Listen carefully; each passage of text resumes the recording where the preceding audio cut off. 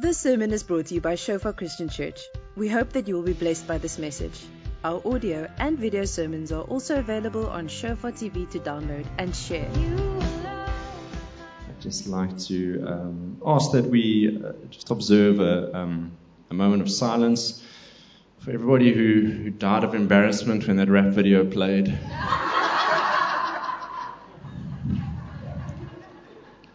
Thank you. Don't like your jokes that much, Andre. I did laugh, but not because it was funny. Okay, where are all the planners in the house? You know who you are. Eh? You know what's happening every week, every day of the week. You know that Johnny has rugby on Monday and Wednesday, Sally has ballet on Tuesday and Thursday, you do spaghetti bolognese on Friday and fish and chips on Sunday. Every time you go away, you have a detailed itinerary planned that has every time and every activity and every meal. Hey, I know where you are. I know you. Yeah, they walk among us. How many of us have ever been in a situation, though, where things haven't gone quite according to plan? Yeah, I'm sure there's a bunch of stories out there that are quite amusing. When I was 19 years old, I was wanting to spread my wings, so I set off to London on the planned 2-year trip on a 2-year working visa, as it was back then. And now when I say I planned to go, I use that word very loosely because I arrived there with no job and no accommodation, and I went over with a friend from school who had very recently announced that he was a homosexual. Okay. I have no problem with his sexual orientation. I'm comfortable in who I am, so I was happy to go with him. But he was my only contact there, my only lifeline. So as a result, I was thrust into this world that was basically just the pursuit of hedonism. So on the very first night, I found myself in the home of one of London's drug dealers to the elite. Within the first week, I was in heaven for a night. Surrounded by a buffet of sex and drugs. Okay, now heaven is one of the largest clubs in London, not my perception of my surroundings. Job hunting proved way harder than I anticipated. I was based in the very, very liberal area of Soho. So there were jobs available, but it was kind of unclear whether you should keep your clothes on for those or not. So I declined. By week 2, I found myself in a digs in North Acton. My bed was a bare wooden cupboard elevated about so high. And if you put your head and your feet in the corners, you could get about a 90% full stretch. I spent a couple of nights there and then came down with a very serious flu and feeling super sorry for myself. I packed my bags and everything was done. My 2-year working visa, my 2-year stint in London was over within 2 weeks. Flushed down the tubes. My plan was to come back, maybe regroup a bit, actually go over with a plan, like a job, and a place to stay, and try again, but I never did. Now, admittedly, that's the kind of story that it's easy to see. Okay, you were a bit silly, you didn't plan well. What was the outcome really going to be? It's a simple equation. Stupid in, stupid out. Okay, no arguments from me. That was really, really poor planning. Okay, as they say, if you fail to plan, you are planning to fail. But even the best laid plans can still get thwarted. I'm sure many of you have a pretty generic life plan. Go to school, further your education at college or varsity, get a job, fall in love, find a wife, settle down, buy a house, have the average 2.5 children, climb the corporate ladder, make enough money to retire comfortably, play a bit of golf, and die in your sleep at a ripe old age. Okay? sound pretty similar to what most of us have planned for our life. I had a similar plan, just with a lot less golfing. But that plan came to a very abrupt end in the beginning of 2018 when my wife was diagnosed with stage 3 breast cancer. We walked a journey over the next 3 years, in and out of the full cancer routine, the chemotherapy and the radiotherapy and the works, and so much prayer and trusting for healing. But 2 years ago, the beginning of 2021, she lost her 3-year battle to cancer, and our life plan, my life plan, was just completely derailed in that instant. I was left with 2 little girls to raise and provide for on my own. I had no partner, and they had no mom. Everything we once knew had fallen apart. Essentially, I had come to a defining moment in my life, a pivotal point in the life of many of us if we come to these sorts of things. Now, over the last 3 weeks, Andre has been presenting this simple diagram illustrating the Christ-centered life. Okay, so you have your dark blue area there representing a Christian life, and then you have that central spot, the red area there, where the peace and power of God truly exists. When we find ourselves truly centered in Jesus, that's when things start to work. That's the place that He is calling us to, a Christ-centered life. Now, I want to add to this diagram what I believe represents the average life of a believer. So you can go to the next one, thanks. We start way off. We're there in the corner, and we kind of orbit within a Christian life, but we're far off it. And then one day, we hear and accept the good news of Jesus, and we become Christians. So there we come in from the top, and we begin to enter into that blue area, and we start to live a life that it looks a lot more Christian than it did before. But of course, there's ups and downs. As we know, we fall away from God. We come closer to Him. We have times when we truly live a Christ-centered life. And then at some point in that journey, we hit that spot. We hit the X. We hit a pivotal point in our lives, a defining moment in our lives. For me, it was the death of my spouse. For you, it may be a failed marriage, a business that went under, an accident that left you disabled, a miscarriage, a father that was abusive to you as a child, or walked out on you. In moments like these, we have a choice. We can move closer to Jesus, or we can turn and hightail it out of there as far as we can and as quick as we can, wanting nothing to do with the God who failed us in our time of need. By the grace of God, I went the right way, and I drew nearer.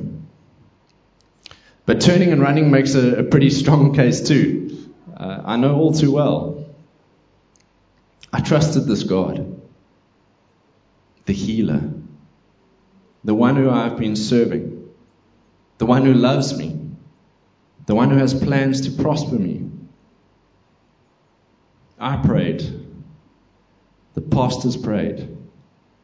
You as a church prayed. And God, the good God, did nothing. He let a bad thing happen. Surely I have every right to be bitter and angry and offended and want to run from God. What kind of good God could let this kind of thing happen? You know, we have this tendency to judge God's love based on our current situation. If things are good, we must be walking in His favor, walking in the love of God. But if things are going bad, we figure that God has deserted us. He's left us. He's not really all that good. But what if we just don't get it? What if our definition of good and God's definition of good are different? What if the plan that we see before us is only a few steps in a 10-step plan? What if we have a microscopic view of the timeline of our life? We don't see the full picture. What if when everything seems like it's falling apart, it's actually falling into place? I'm going to repeat that. What if everything seems like it's falling apart, it's actually falling into place? And I'm going to tread lightly here, because I know there's some of you who are going, whoa. So you're saying that the death of my child in that accident was the plan of God? That it was God's plan for me to be abused like that? That it was part of God's plan for my husband to be unfaithful to me? Well, no. He didn't plan it, but it's part of his plan. I'm going to repeat that too. He didn't plan it, but it is part of his plan. You see, God had an original plan. And it was beautiful. And it was perfect. He wanted us to live alongside of Him in perfect harmony. But sin came into the world through Adam and Eve. And as a result, we live in a sinful, fallen, broken world. We live in a world that is not according to plan. And as a result, we are subject to sin and sickness and disease and death. It was never God's plan. This is not what He intended. But God is the ultimate chess player. He is always one move ahead. Whatever comes, He counters. He takes both good and bad and uses it for His redemptive plan for each of us. How can I say this? Let's look at our key scripture for this morning. It's Romans 8, verses 28 to 29. And we know that all things work together for good to those who love God, to those who are the called according to His purpose. For whom He foreknew, He also predestined to be conformed to the image of His Son, that He might be the firstborn among many brethren. Okay, let's go back to verse 28 and just break the scripture down a little bit. We don't get very far before we hit the words, we know. So this letter was written by Paul to the Christian church in Rome. So he's speaking to believers, saying we know that all things work together for good. How do we know? Because for centuries God has been proving Himself, showing time and time again that He does work all things together for good. It's documented in the scriptures. It's no doubt happening there in Rome, in the community. It happens here in front of us. I believe He's reminding them and us that we know, but we forget. The story of Joseph is a prime example of God's plan coming together despite what we see, and I'm sure what he felt, as several obstacles and setbacks in his journey. Those things that we thought would have derailed the plans of God and purposes of God are actually what He uses as part of His plan. So we read the story of Joseph in beautifully written chapters in Genesis 37 to 50. It's a large chunk of scripture, so I'm not going to read it now. If you don't know the story, it's told so well. Go and read it. It's a real page turner. And I'm simply going to summarize some of the key points from Joseph's life. So his trouble started as a young man when his jealous brothers pushed him in the pit and sold him into slavery. He found himself in Potiphar's palace, though, and his work was recognized, and soon he was promoted to the head of Potiphar's estate. Potiphar's wife also recognized him, but less so for his work and more so for his good looks. And she set about a plan to seduce him. But Joseph stood strong and he fled. He literally turned and ran from her. Okay, I feel like that's a word for someone today. Run. Just run from your tempter.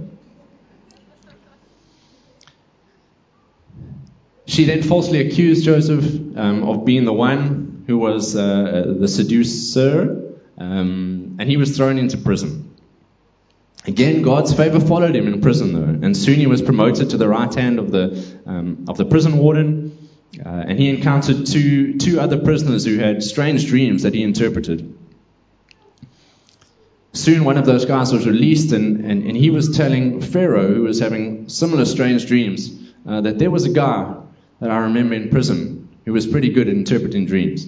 So soon Joseph finds himself in Pharaoh's presence, interpreting the dream about the 7 years of abundance and 7 years of famine, and he is the one who gets put in charge of the whole of Egypt's resources, elevated to a position higher than anybody else in the whole of Egypt. So here's a guy who was hated by his brothers and sold into slavery. We think that's the end of the story, surely. But no. God takes him from the pit to the palace. Then he's thrown into prison for seducing his master's wife.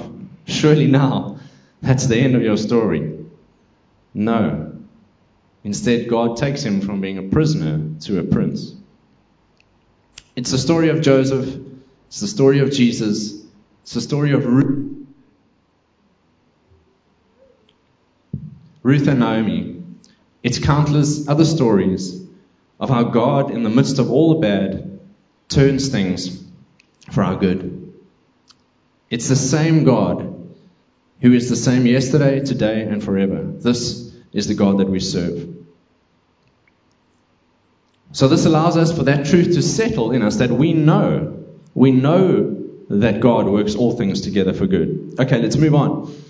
All things. God works all things together for good. Not some, not most, not 99.9%. All things. All is limitless. It has no bounds. It's non-exclusive. That means that your greatest fear in this life, if it comes to pass, if something happens that you fear the most, God can use that very thing, turn it around, and work it together for your good. But what is good? When people quote the scripture, they often stop halfway. They do a little 28a. They overlook the rest of the verse, which may be the most important part. It says, we know that all things work together for the good of those who love God, who are called according to his purpose. And what is his purpose? Verse 29, for whom he foreknew, he also predestined to be conformed to the image of his Son. God's purpose for you in this life is to become more and more like Jesus. The good that Romans talks about is not just better circumstances. This is not a transactional thing. For every bad thing that happens, a good thing happens. It doesn't work that way. It's not an equation. The good of Romans here is God making you a better you, becoming more like Jesus. That's the good in your life. Being changed and transformed into the image of Jesus. God's plan is taking all these moments that make up your life, good, bad, ugly, happy, pretty, all of them. He takes them all and he uses them as an opportunity for each of us to become more like Jesus. C.S. Lewis offers up this beautiful metaphor of God's work in our life. We are, not metaphorically, but in very truth, a divine work of art.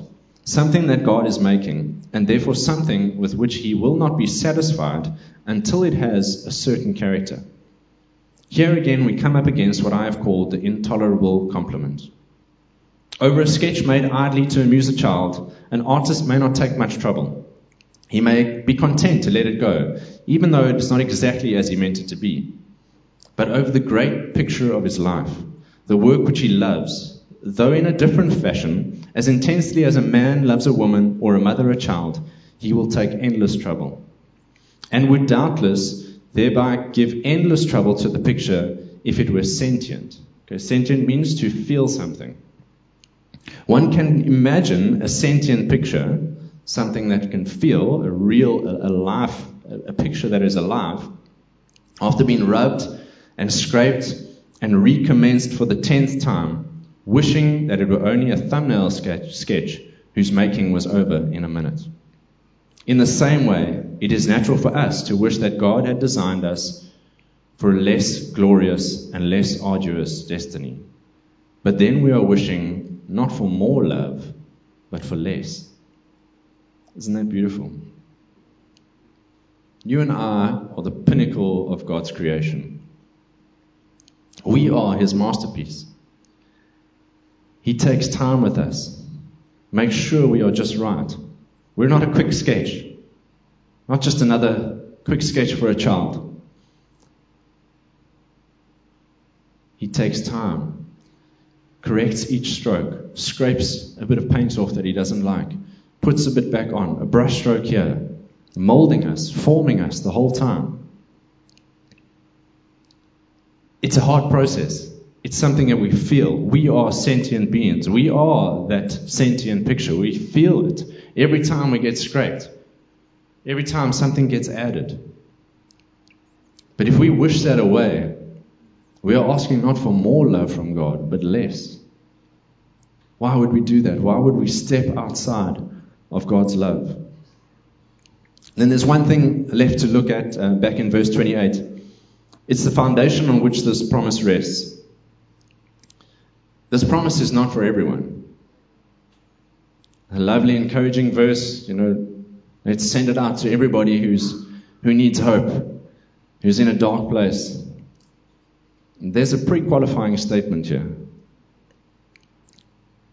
God works all things together for good for those who love Him. That's the qualification here.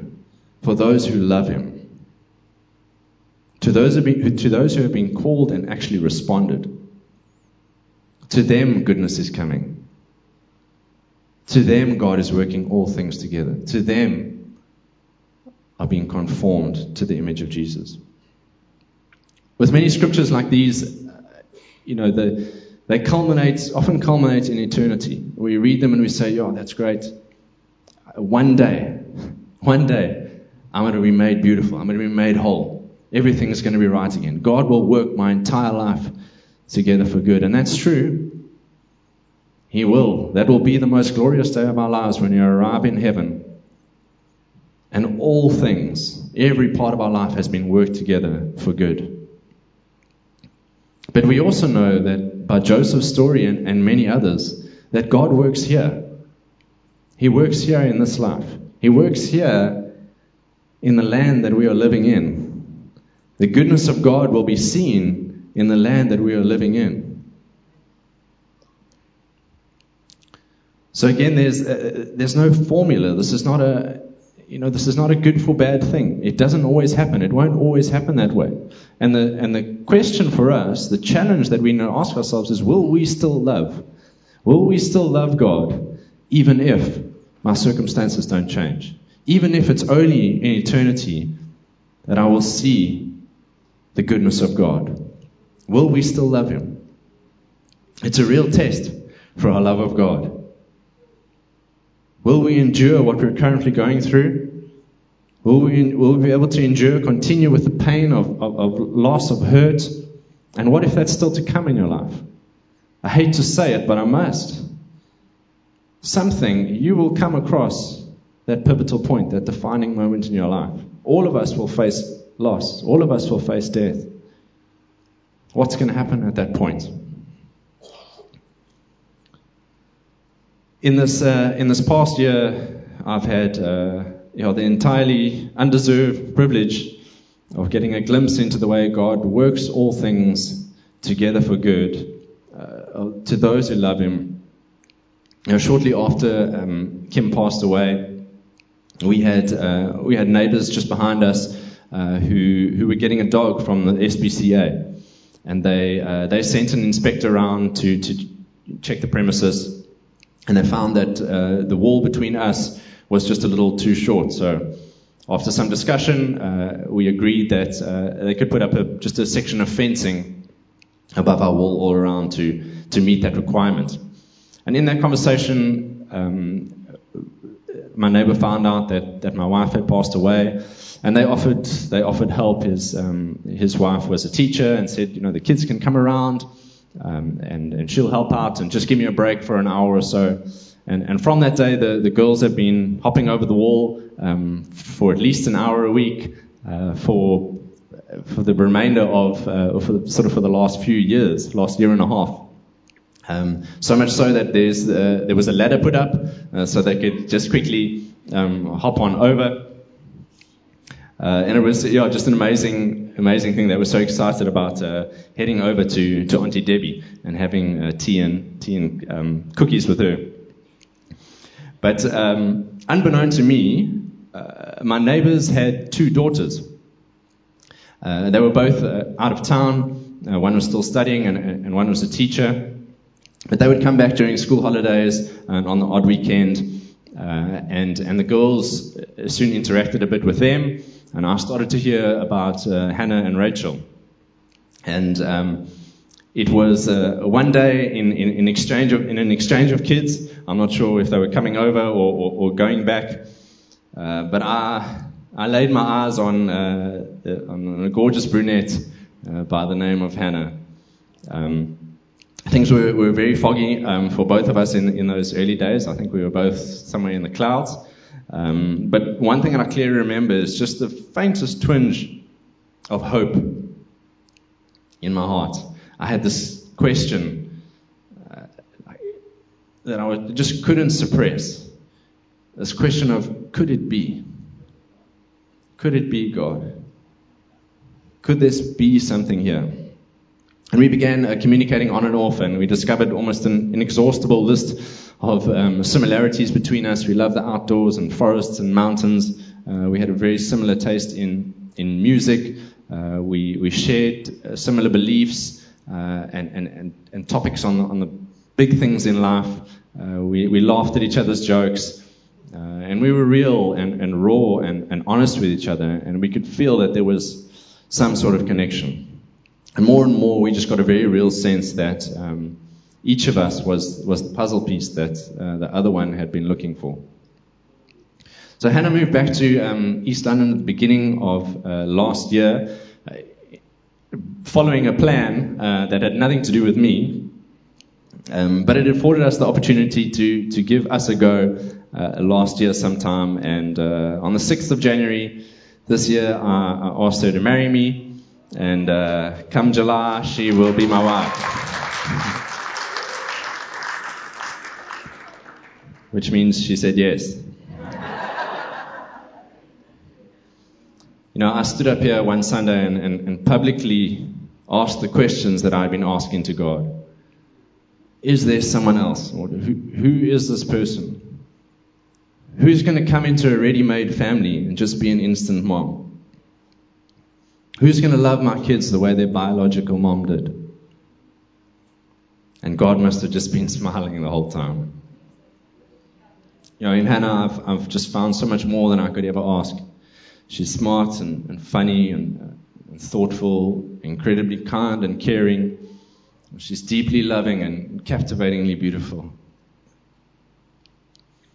I believe all along that God was preparing her for me, and me for her. This whole time He was molding me and molding her through the good and the bad of both of our lives. So that when we met, we were the exact people that we were meant to be for one another. We've discussed several times that if we had met probably any other time, it just wouldn't have worked. There wouldn't have been an interest. There just wouldn't have been something there the way it is now. I was not the person that I am today at any other point. For 11 years, I lived next door to her and her family. and not once did I even lay an eye on her. And we've traced several other links to places we've been together, possible overlaps, and not once did we meet. I'm sorry, but you cannot tell me that God doesn't have a plan. As much as I know you guys care about me, I think you care way more for my little girls, and that's I'm happy with that. It can stay that way. So how are they? How have they taken to Hannah coming into our lives? Very simply, with great excitement, joy, and love. It's incredible for me just to see them interact. They crave time with her. They randomly come up to her and kiss her and show affection to her. They more often want to be with her than they do with me. I'm also okay with that. They literally mimic some of her behavior. And early on, my youngest Ella started to call her mom. From very soon. We knew we were going, so luckily it was okay. We told them there is under no circumstances do you have to be forced or feel the pressure to call Hannah mom. But she just took it very quickly. And my eldest, who turned 9 now a few days ago, she was a bit slower, and she said, "When you get married, Dad, then I'll call her mom." And actually, from her birthday weekend on the 5th of Feb, she just started to call her Ma and Mom and Mama. It's just a beautiful story of redemption. To see that happen, to see how God has worked all things together for good. And I tell you, He can do the same for you. You cannot tell me that God doesn't have a plan and that He doesn't love us. I spoke to someone just this week who told me that what I had walked through had been his greatest fear. To lose his spouse, to lose a loved one, to lose one of his family. And I wish I could turn around and say to him, it's okay. You'll be fine. The truth is you're not. It hurts. It sucks. Death is terrible. It brings incredible heartache. It's traumatic. And unfortunately, we're all going to walk that road if we haven't already. But the good news I'm presenting today is that we don't need to fear. For those of us who love God, the plan is still in place. God isn't pivoting to plan B in your trial.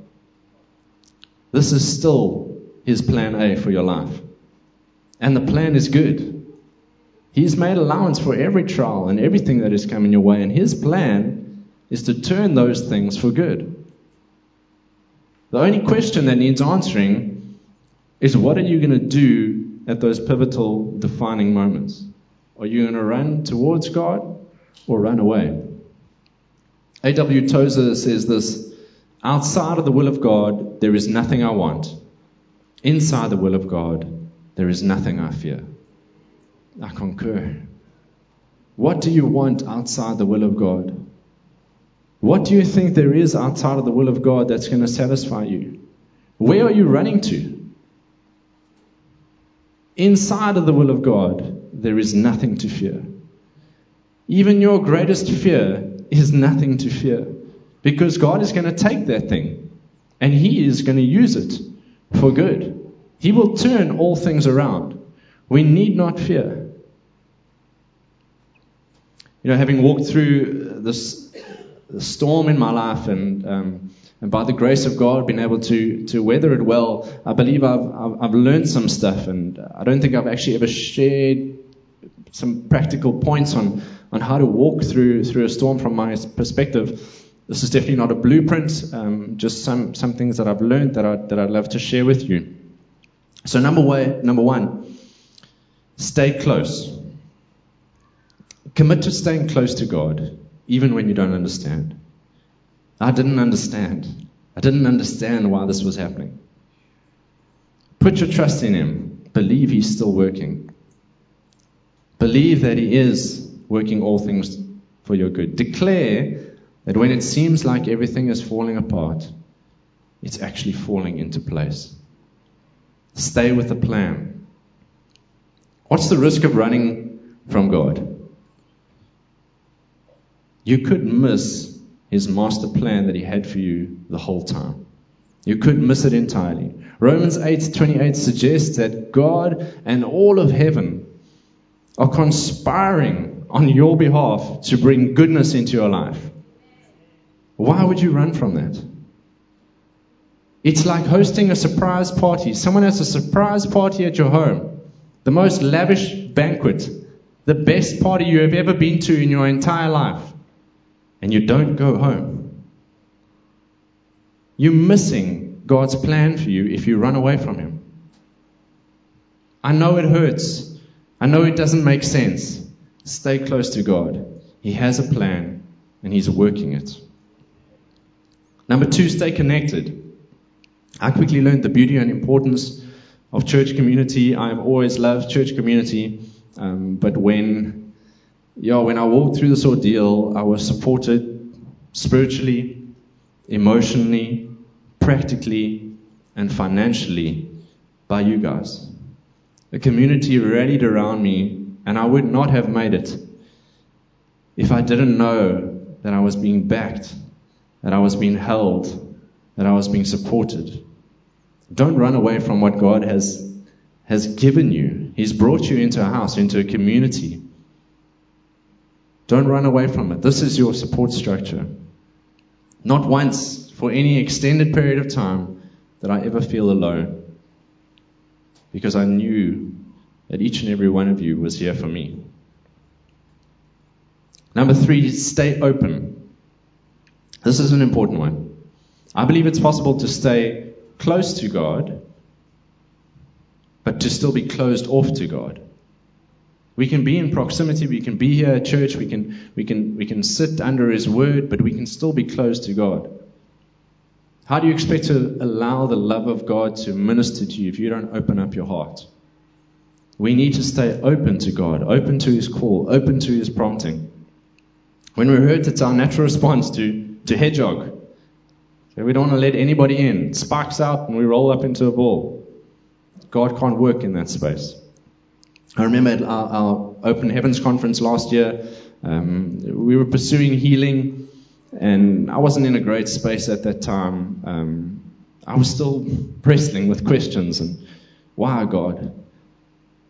I'm supposed to pray for healing and celebrate you as a healer, but where was my healing? Where was the healing for my wife? And I remember I was at the back there, and there was a woman who attended the conference who had very clearly been walking a road of chemotherapy. She had a headscarf around her head, and I'm not sure where she is today, but she came forward in a response to healing, and from the back there's something in me just began to run, and I ran straight for her because I didn't want anyone else to get to her. And in the midst of my pain, I just started to pray over her. And I wept, and I wept, and I wept. And the presence of God hit her, and she was on the ground, and I just stayed with her and cried and prayed and cried and prayed. It was one of the hardest things that I've ever done, to pray for a woman for something that I was wrestling with. But in that moment, God was healing me. God was healing me through that. And I don't know what happened. I don't know where she is or what happened to her. But I stayed open to God. I stayed open to receive the love of God, and I did. He was faithful to heal me through everything that I've been through. He's just been talking to me, been opening me up. It's the love of God that heals us. Okay, number 4, don't stay silent. When an opportunity arises, speak. Speak about where you're at. Speak about the pain. There is purpose in the pain. Naturally, I've had the privilege of having a literal platform to speak on, to minister from. Not all of us get that opportunity. But in this place, I've wrestled through messages, wrestled with God. I need to say this, Lord. I want to say this thing. And I've wrestled with Him, and I've cried, and I've spent hours and hours with God, fighting with Him over these concepts and these principles. And it's been like free therapy. Thank you, you guys. You're wonderful counselors. I just come and I get to dump my stuff on you. And in the process, God has been healing my heart, and I've been working through it. Grab some of your closest friends. Grab some of your family. Surround yourself with good people. People who ask questions. Ask how you're doing. If they don't, just tell them. Speak through. I would regularly sit with people and just say, these are my frustrations. These are my concerns. These are my victories. This is what I can celebrate. I'd cry with them and say, I'm hurting, and this is where I'm at. Be real. God can meet you in that place. God loves you, and He has your best interests at heart. He has a plan and a purpose for your life. He wants to see you made whole. He wants to see all things being made new. So the choice is yours. Plan A, or whatever other plan you think you've got. What are you going to choose? Are you going to run to God? Because I want to tell you that you need to make a decision now. Because something might be coming in your life.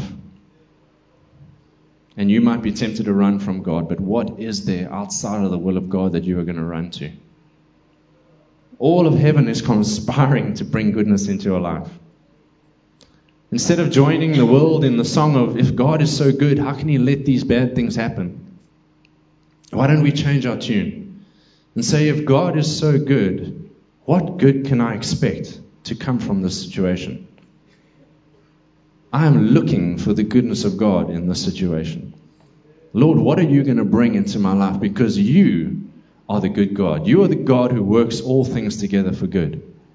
And I expect goodness to follow after me, to come after me. The devil is trying to pull you way out of God's plan.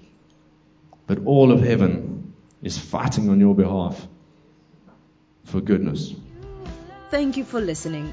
Remember that our sermon audio and videos are also available on Shofar TV. Go to www.shofaronline.tv to download and share.